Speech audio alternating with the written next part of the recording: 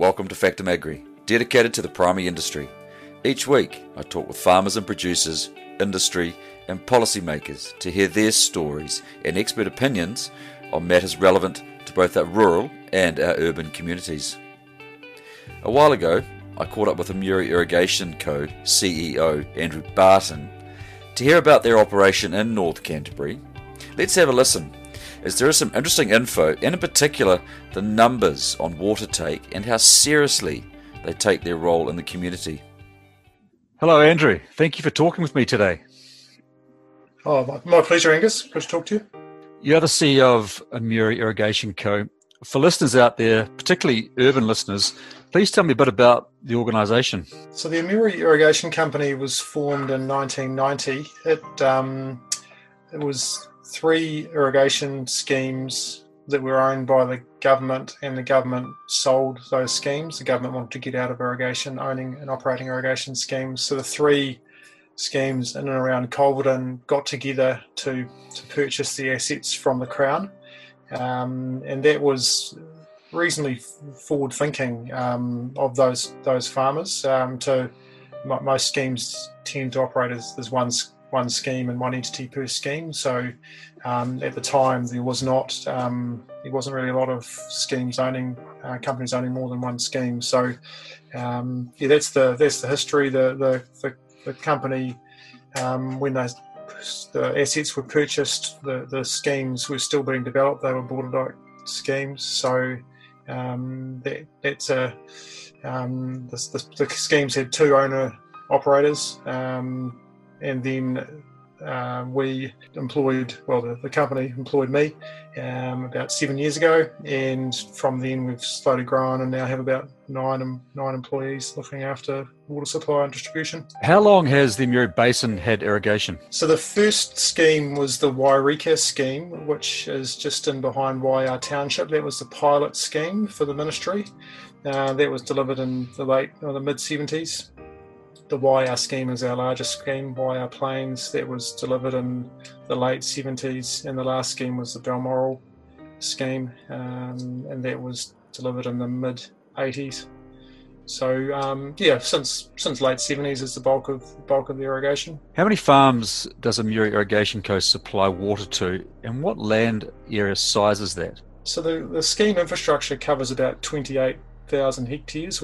As I said, we have 3 schemes. So the Wairika scheme, which is the first scheme that was put in, was a very small scheme. It was the pilot scheme. They were all border dike schemes originally, and that only irrigated about 400 hectares. The Waiā scheme irrigates about 20,000 hectares, and Balmoral irrigates about 8,000 hectares. So in total, it's a bit over 28,000 hectares that we irrigate, and about 130 farms. It's quite a closely held farms in this area. Probably the number of shareholders we've got is reducing over time, as it seems popular for local farmers to buy farms when they come on the market rather than getting in new shareholders. And that scheme, so when probably 3 or 4 years ago we irrigated about 22,000 hectares. We've done a reasonably large development, which was about over $80 million, where we piped the 3 existing schemes. So they were all open race and border dike originally. Then the farmers started to become more efficient with their water use and started pumping from the canals and supplying centre pivot irrigators mainly. Then we've piped the scheme, just the lateral races, so not the main canals. So you bring the water out of the river on the gradient, basically on a flat gradient, trying to keep the water as high as you can coming out of the river. And that's in a canal. The economics of piping that don't really stack up. And then we've piped all of the canals or races that were going downhill. And by doing that, we're able to supply the pressure that the irrigators need to run. So we've reduced the amount of pumping in the area quite considerably by using gravity gain, which we can only access through the pipe upgrade. But effectively, we've replaced a power bill with a debt servicing bill. But over time, we will have paid off the debt. Over time, if we keep having to pay power bills generally go up. So that's the economics that's been behind the piping of that scheme, all those 3 schemes. Are there plans to increase the supply of water to other areas of North Canterbury? Yes, well, we were a shareholder in Huronui Water Project, which was originally a proposal to put a dam on the Huronui River and to raise Lake Sumner, to control the level in Lake Sumner. That was a very large-scale project that was proposed. Then it was sort of reshaped to use water from a storage in the Waitohi catchment, but the scale really wasn't seen as being feasible.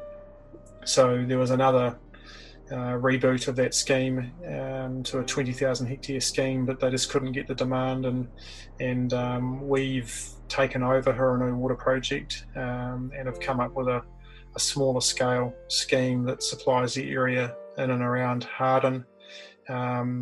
We've issued a PDS for that scheme. We've got between 3,000 and 4,000 hectares signed up for that scheme, and we're getting ready to lodge construction consent applications for the works required to build that scheme. We've got the consents we need to operate the scheme. We just haven't got the construction consents. So that would irrigate about 4,000 hectares, mainly supplementing sheep and beef operations. So that's the project we're working on to increase the supply of water to other areas of North Canterbury. What are the economic benefits of irrigation to rural communities? Well, I mean, we've done actually some work on social and economic benefits. I mean, all the economic and social metrics that you look at, kids in schools and incomes are all the metrics are more positive to the north of the Huronui River, where the land is mainly irrigated, compared to the south, where there's not as much irrigation. So I think that it's quite clear that the towns, the Culverden and Rotherhams are reasonably booming, and the smaller towns of Harden and Waikari are probably having a tougher time of it. So we think irrigation is definitely going to help those smaller towns south of the Huronui River in terms of economics, but both social as well. Kids in schools and more families in these areas is going to be beneficial to those communities. So it really is a full community benefit, both socio and economic, having irrigation. And I think to the future, it gives those communities far more choices and options for dealing with adaptation to climate change as well. Increased intensity of farmland is constantly in the spotlight. What is being done to offset increased intensity, and in particular runoff, nutrient loss, and protecting water quality? So we hold consents for our farming land use. We take the farming land use and the practices of our farmers very seriously. We have an environmental management system that's in place, and all farms are required to have a farm environment plan. Now, that farm environment plan is tailored to that farm. It outlines what needs to be done to meet good management practice on that farm, and it caters for the risks on that farm. As an example, a farm that's completely flat has a much reduced risk when it comes to runoff and runoff to surface water, whereas a farm with some slope has increased risk in that area. And the farm plan will tailor the actions required on that farm to be meeting good management practice and working towards improving water quality. Now, these farm plans are audited, and they're audited to check how the farmers are going, and if they're going well, they'll get an A grade, and we would we wouldn't go and see them again quite so quickly. But if they're not doing what they should be, then we'll be back to see them very quickly to make sure they get themselves back on track. And over 95% of our farmers are on track to be implementing good management practice on farm. So that's the bare minimum. That's what we need to do to make sure we're working towards improving water quality. We're also looking at what we can do beyond that. How can we get our farmers to go beyond good management practice and further improve their practices to better improve water quality?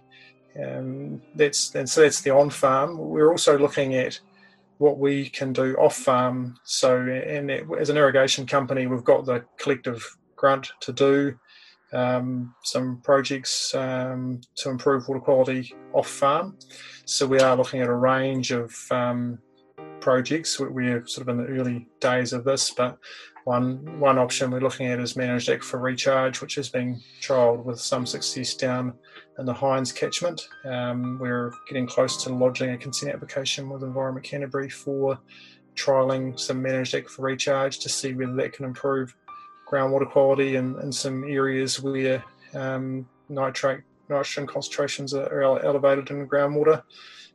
We are also looking at a range of options for surface water.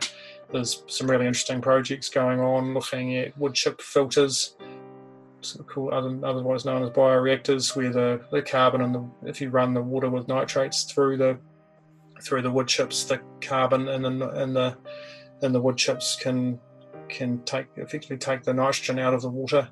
So we're looking at that in wetlands and other ways of trying to improve water quality, reduce nutrient concentrations. And we've been working on that for a while. We've still got a little bit more to do, but we are actively working on what we can do to try and improve water quality in the catchment. I mean, the farmers are they all recreate in these rivers. The Waiā and the Huranui are the playground of our shareholders as well. So they're passionate about seeing improved water quality as much as anyone. Farmers are governed heavily and they are acutely aware of their environmental impacts, and they are working very, very hard to constantly improve and review their practices. Now, people often say irrigated farms are sucking our rivers dry. Can you provide some context and facts to actual amounts of water being drawn from the Waiā River, for example, and what the average total volume of that river is? Yes, so there's about an 18 cubic metre per second allocation block for the Waiā River, of which Amira Irrigation holds close to 2/3. About 11.5 cubic metres per second is our maximum consented rate. On average over the season, though, we'll probably take closer to about 6 cubic metres per second because our farmers only irrigate when they need water. So yes, it's hot and dry from December through to March. So over the season, we're taking probably about half on average of what we're allocated, but certainly for 2 or 3 months of the year, we'll be taking close to our full allocation in a dry year. And to put that into context, so we're taking about 12. The mean flow of the Waiā River is about 97 cubic metres per second. And that's about 8 million cubic metres per day going out to sea, or over 8 billion litres per day going out to sea. The large floods in the Waiā are about 500 cubic metres per second, with low flows at the mouth getting down to under 20 cubic metres per second. But if the flow at the mouth's down at 20 cubic metres per second, we're on restrictions. So we have to turn off when the flows get low. The minimum flow in the river is in the process of being increased. It will be increased once the consents in the catchment are reviewed. In the last 2 seasons, Amira Irrigation has voluntarily increased the minimum flow that we operate to in the Waiā River by 1 cubic. So that leaves an additional cubic metre per second running down the river. That's something that we've worked on with the zone committee and the community to try and help leave a bit more water in the Waia. So it's certainly a big river. Figures like mean flows are challenging because clearly it can range from 500 cubic metres in a flood per second to 20 cubic metres per second in low flow. But on the mean flow for the year is 97, and our mean take for when we are taking, which is from September through to May, is about 6 cubic metres per second. So on that, we're taking roughly 6 or 7% during the season. There's some very interesting numbers there. What are two exciting developments that are happening in irrigation right now? Well, for us, we are working on, I'll talk about us first, but we've got two pretty exciting projects we're working on. We've got a storage pond. So as I said, with the Waia River minimum flows, the minimum flows will increase to give effect to the regional plan minimum flows on the Waia, but also on the Huranui. So we're looking at a storage pond, and we're doing design work on that, and that is going to allow us to mitigate the effect of increased minimum flows. So we can leave more water in the river. You fill the pond over winter, and you might top it up a little bit if there's a higher flow comes down the river in nor'west conditions.